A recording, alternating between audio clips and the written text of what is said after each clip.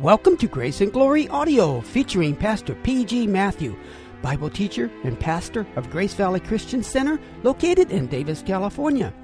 Today, Pastor Matthew continues in the Bible series on the book of Hebrews with this message entitled, Living in the Present by Faith. If you have your Bible with you, please turn to Hebrews chapter 11. Now, here's our teacher, Pastor P.G. Matthew. Heavenly Father, we count it a great joy to come to the altar and worship God.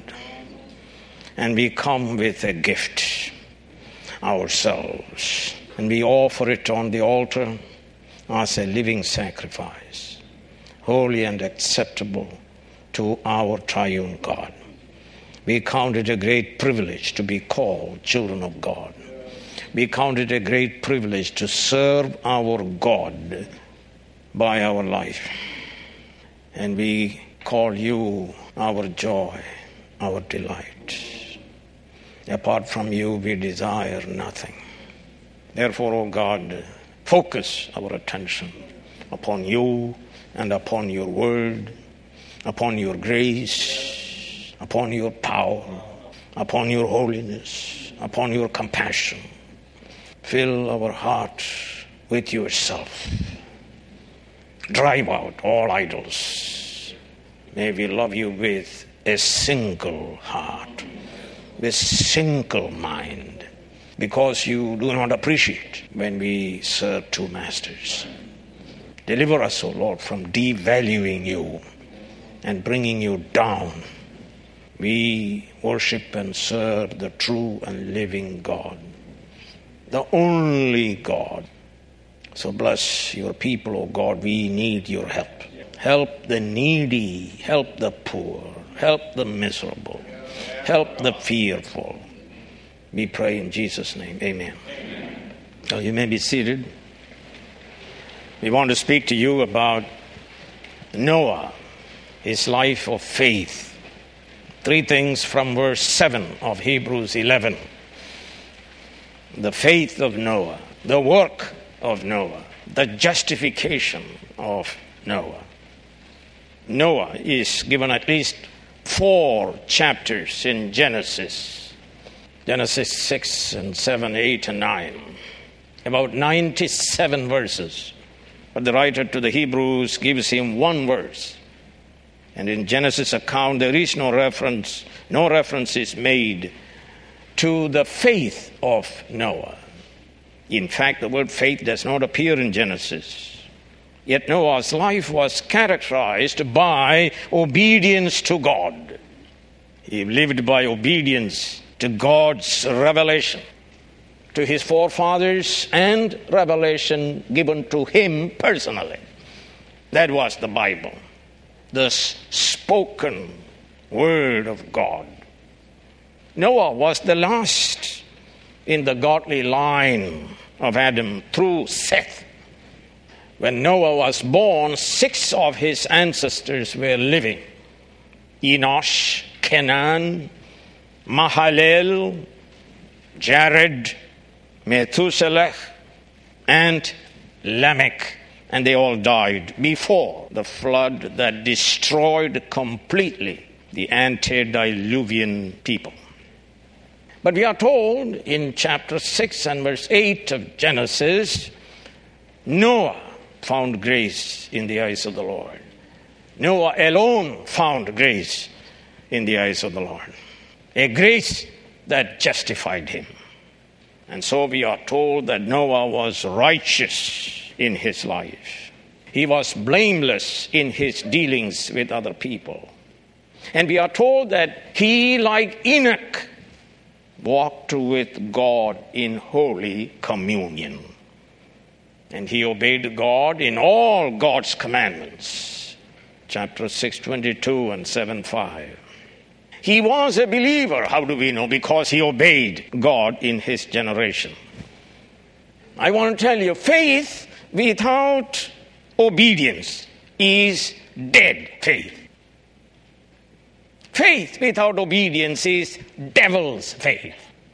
Faith without obedience is destined to the destruction of being cast into the lake of fire, the destiny of the devil. And you may think you are a Christian, but if you don't obey God, your faith is dead. So the first point is the faith of Noah. We are told in chapter 11, verse 7, by faith, Noah. So the author of Hebrews says Noah, the name means rest or comfort, lived by faith. And we are told in verse 6 of 11, the chapter of Hebrews, without faith, it is impossible to please God. Without faith, it is impossible to be saved from sin. And we know Noah pleased God. And Noah was saved from death. Noah obeyed God. I say Noah lived by faith. A conclusion the writer of Hebrews arrives at. Noah lived by faith in God. True God. Only God. He lived by faith in his objective word. A child who believes in the Father obeys the Father's word. He lived by faith in God who created the universe out of nothing. He was told about that by his forefathers. In the beginning, God created the heavens and the earth. And we are told about that in 11th chapter of Hebrews, verse 3. He believed in God who is holy. He believed in God who hated sin. He believed in God who communicated his will to man, how man should live. He himself was a sinner. He repented of his sins and trusted in the Messiah who would come to save sinners. He worshipped God by offering bloody sacrifices per his instruction. And turn with me to Genesis chapter 8 and verse 20 and 21. Then Noah built an altar to the Lord, and taking some of all the clean animals and clean birds, he sacrificed burnt offerings on it. He understood, without the shedding of blood, there is no forgiveness of sins. He did not believe in a God of his mind's creation. He did not believe in a God based on probability. He believed in God who revealed himself to his fathers and to himself. He lived by faith, and we are told faith comes by hearing of God's word. And we are told that he stood alone living by faith, when all else in enmity, lived in enmity toward God. Turn with me to chapter 6 of Genesis and verse 5, a description of the wicked generation in which Noah lived. Genesis 6 verse 5, the Lord saw how great man's wickedness on the earth had become, and that every inclination of the thoughts of his heart was only evil all the time. All the time. Total inability, moral inability, perversiveness of sin, implication of the fall, wickedness, rebellion, enmity toward a good and holy God. Chapter 6 of Genesis, beginning with verse 11. Now the earth was corrupt in God's sight and was full of violence, lawlessness. God saw how corrupt the earth had become, for all the people on earth had corrupted their ways. So God said to Noah, I am going to put an end to all people, for the earth is filled with violence because of them. I am surely going to destroy both them and the earth. And in the midst of this corrupt generation, one person stood alone, loving God, serving God, believing in God. Noah lived by faith. Also in a specific revelation that God gave it to him personally. And what was that revelation? That God in 120 years would destroy all peoples of the world by a flood. We are told this by faith, Noah having been warned of things not yet seen. When warned about, it was a specific oracle, communication, direction from God. And we read elsewhere such communication, oracles of God. Hebrews chapter 8 and verse 5.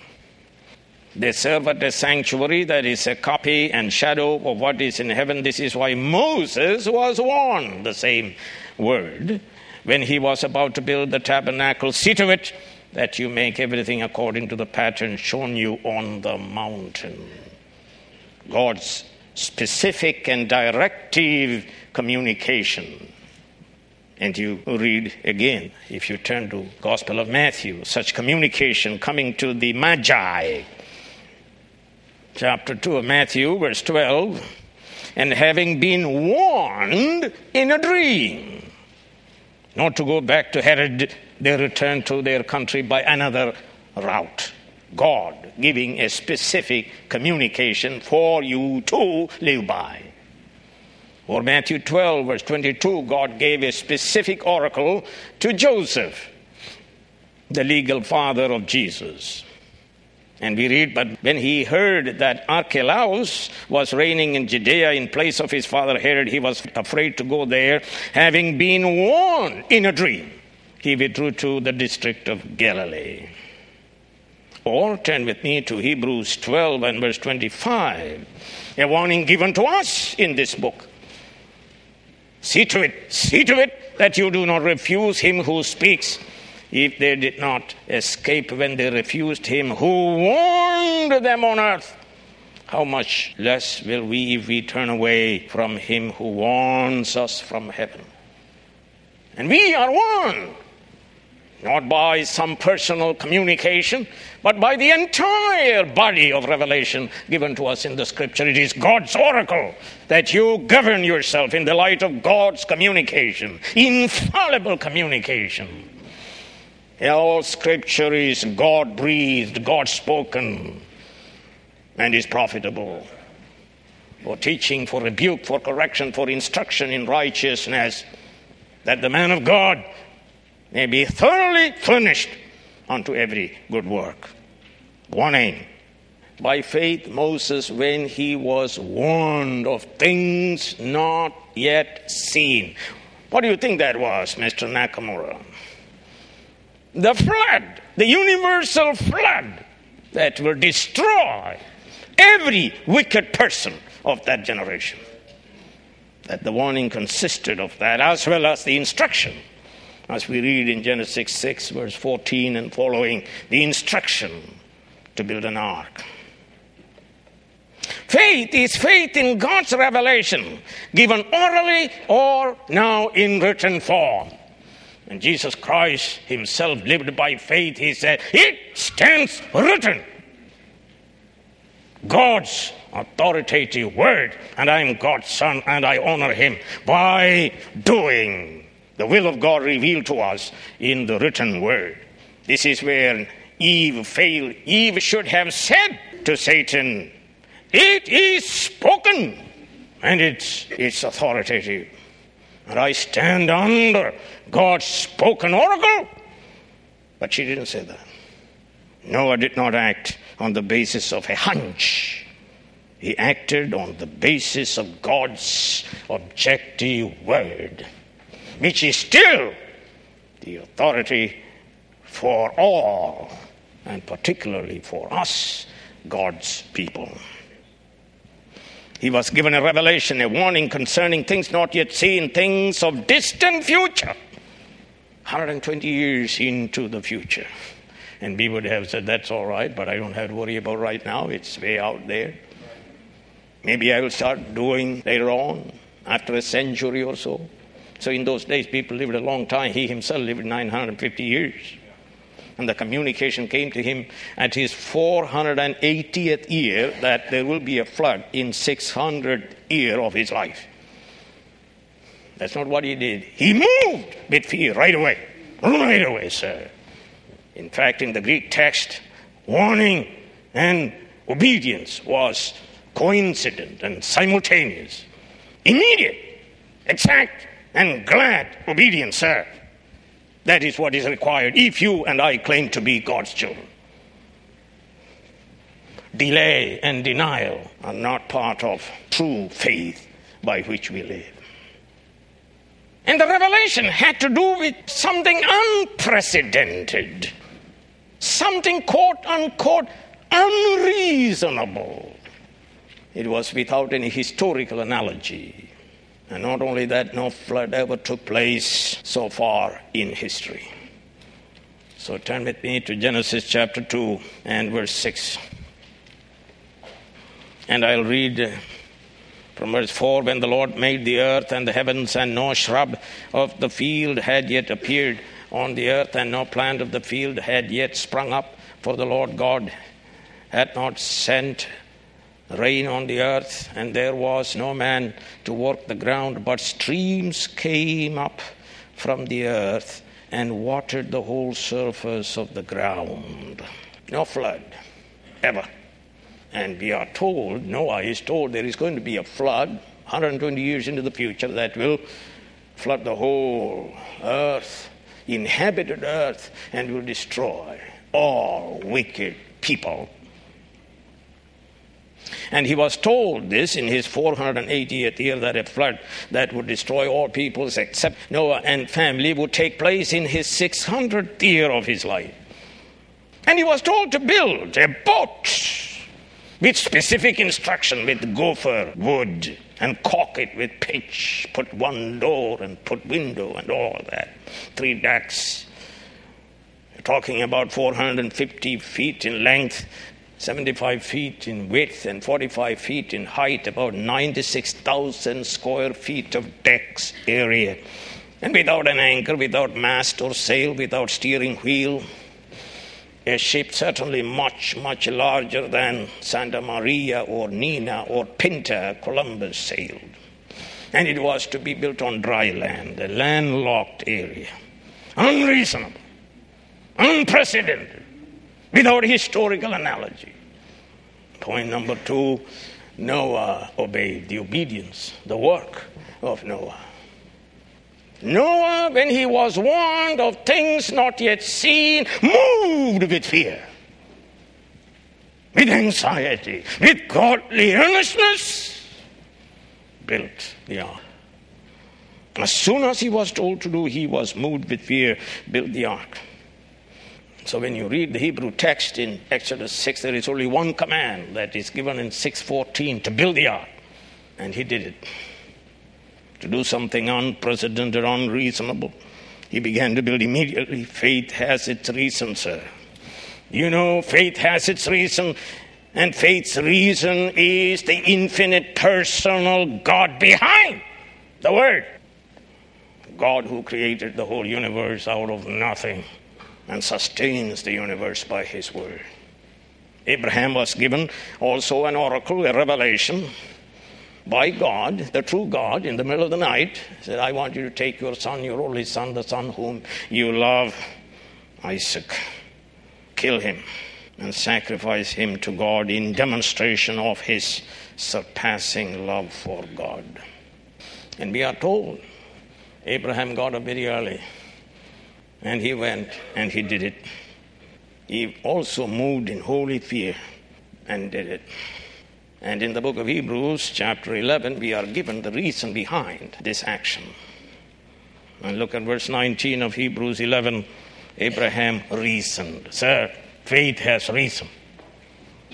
And faith's reason is the ability of God to do everything He has promised. Abraham reasoned that God could raise the dead. And figuratively speaking, he did receive Isaac back from the dead. Abraham believed that God is able to raise Isaac from his ashes in order to fulfill his promises. The author of Hebrews gave us a description of faith in Hebrews 11 and verse 1, and in the life of Noah, it is fulfilled literally. And what is that description? Faith sees things future as present, and it energizes us now to do the will of God and to live by God's word. Faith gives us substance, platform of things hoped for, and proof of things not seen. Faith is like a telescope that brings things distant and future to the present and near us, that we may be inspired by it to live for God. If this is so, Noah by faith saw the flood taking place, the huge deluge destroying all the wicked people of his generation, and he saw himself and his family saved by divine grace. So he lived by faith. He lived building the ark for the salvation of his family. Faith works in the light of God's revelation. It is active faith, not a passive faith. Faith that obeys, faith that works. Faith that avoids sin, and faith that seeks to do the will of God earnestly and gladly. Faith without present obedience is dead faith. It is devil's faith. Its destiny is the destiny of the devil, eternal destruction in the lake of fire. One theologian says, if you do not act justly, then our claim to be justified is mere presumption. And our faith is merely that dead faith of which James speaks, a faith that will not justify anyone. Matthew Henry says, faith, true faith affects first our affections, then our actions. Noah moved with fear, godly fear. He paid heed to the word, moved with holy fear. When I see people without any reverence, without any holy fear, I see people who have nothing to do with godliness.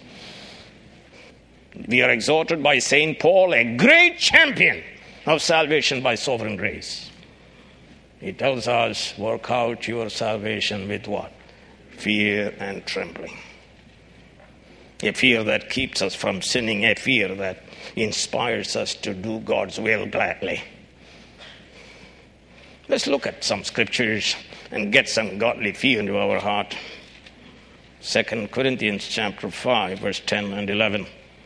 For we must all appear before the judgment seat of Christ, that each one may receive what is due him for the things done while in the body, whether good or bad. Since then we know what it is to fear the Lord. Since then we know what it is to fear the Lord. We try to persuade men. St. Paul himself was moved with a holy fear of God and lived daily life in complete obedience to the will of God. And what about Jesus Christ? Let's turn to chapter 5 of Hebrews, verse 7. During the days of Jesus' life on earth, he offered up prayers and petitions with the loud cries and tears. Loud cries and tears to the one who could save him from death. And he was heard because of his godly fear, reverent submission. Godly fear, a fear that causes us to stay away from evil, and a fear that inspires us to do the will of God. And the word is used in reference to us in Hebrews 12 and verse 28. Therefore, since we are receiving a kingdom that cannot be shaken, let us be thankful and so worship God acceptably with reverence and awe. You go to churches, there is no reverence, they are entertaining you. Silly churches, I'll speak more about it later on.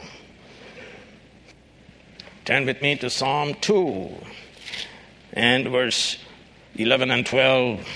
Serve the Lord with fear and rejoice with trembling. Kiss the Son lest he be angry and you be destroyed in your way, for his wrath can flare up in a moment. Blessed are all those who take refuge in him. We treat him as a buddy. That is the curse of this generation. Turn with me to 119th Psalm.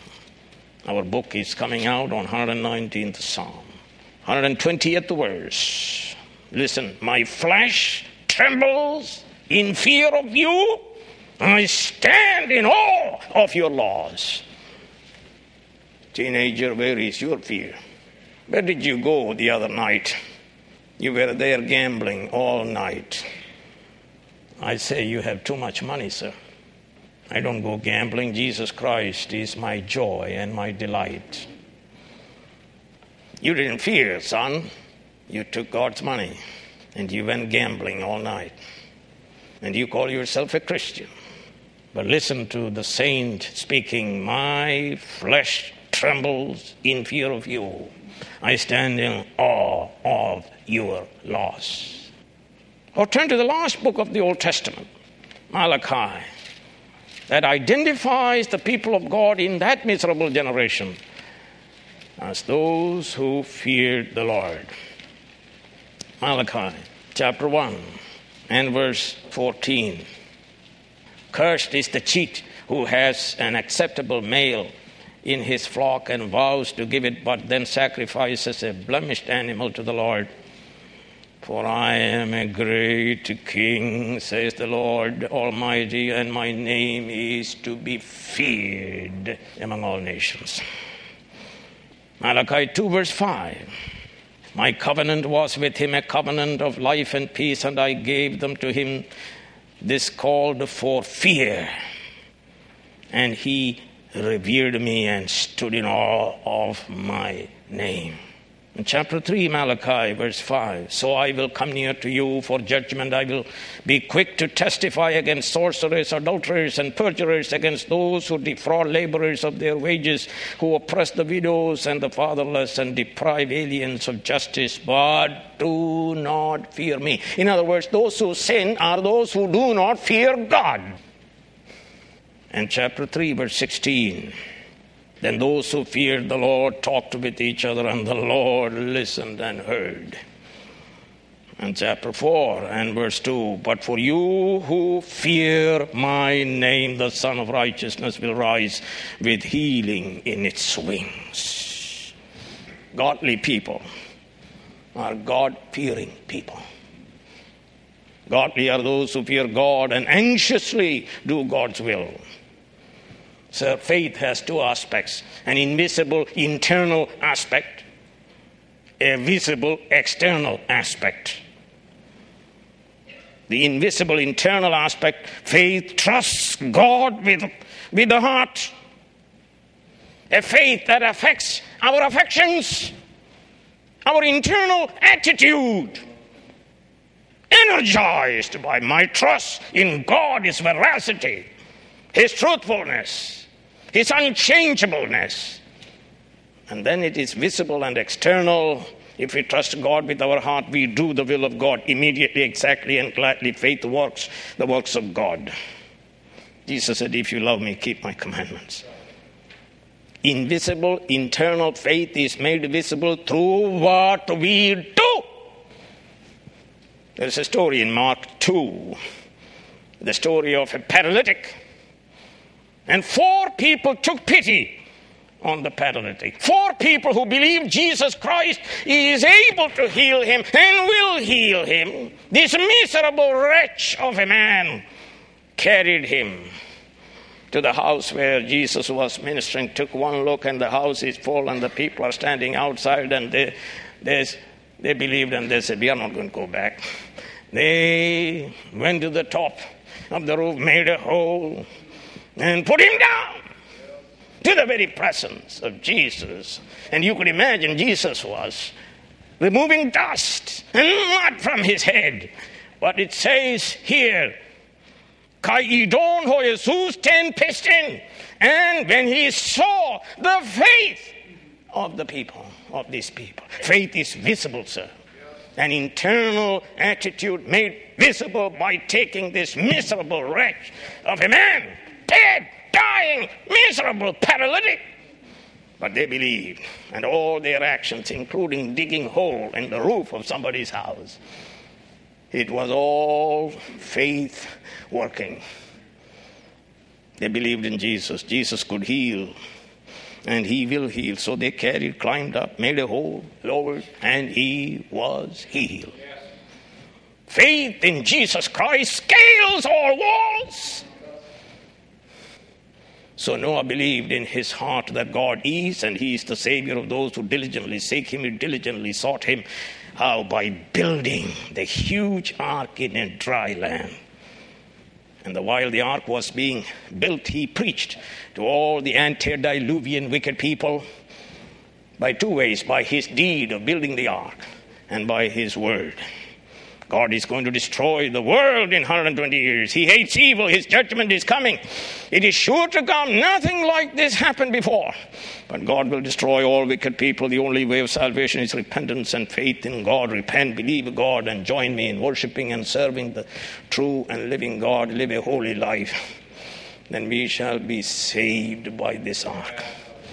And read 1 Peter 3:20 and 2 Peter 2:5.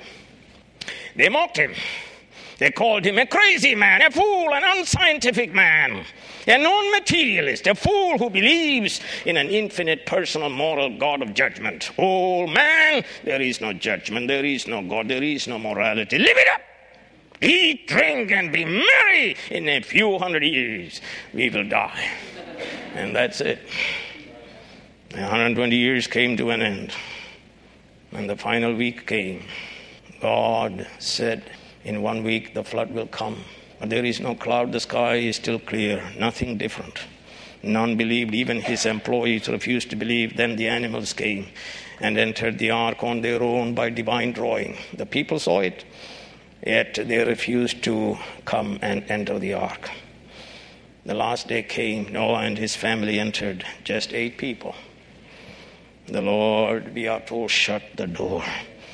Then surely the flood came as God had 120 years before. Noah was proven right and world was proven wrong. The people came, sir. They could not enter. They climbed on the roof to escape the flood. They climbed on the tree. They climbed on the hills and mountains, but they could not escape God's judgment of flood waters. The wicked mockers all died. But Noah and his family were saved through the flood. Brothers, there is a blessing for those who live by faith and those who obey God's word. At the end, there is a blessing.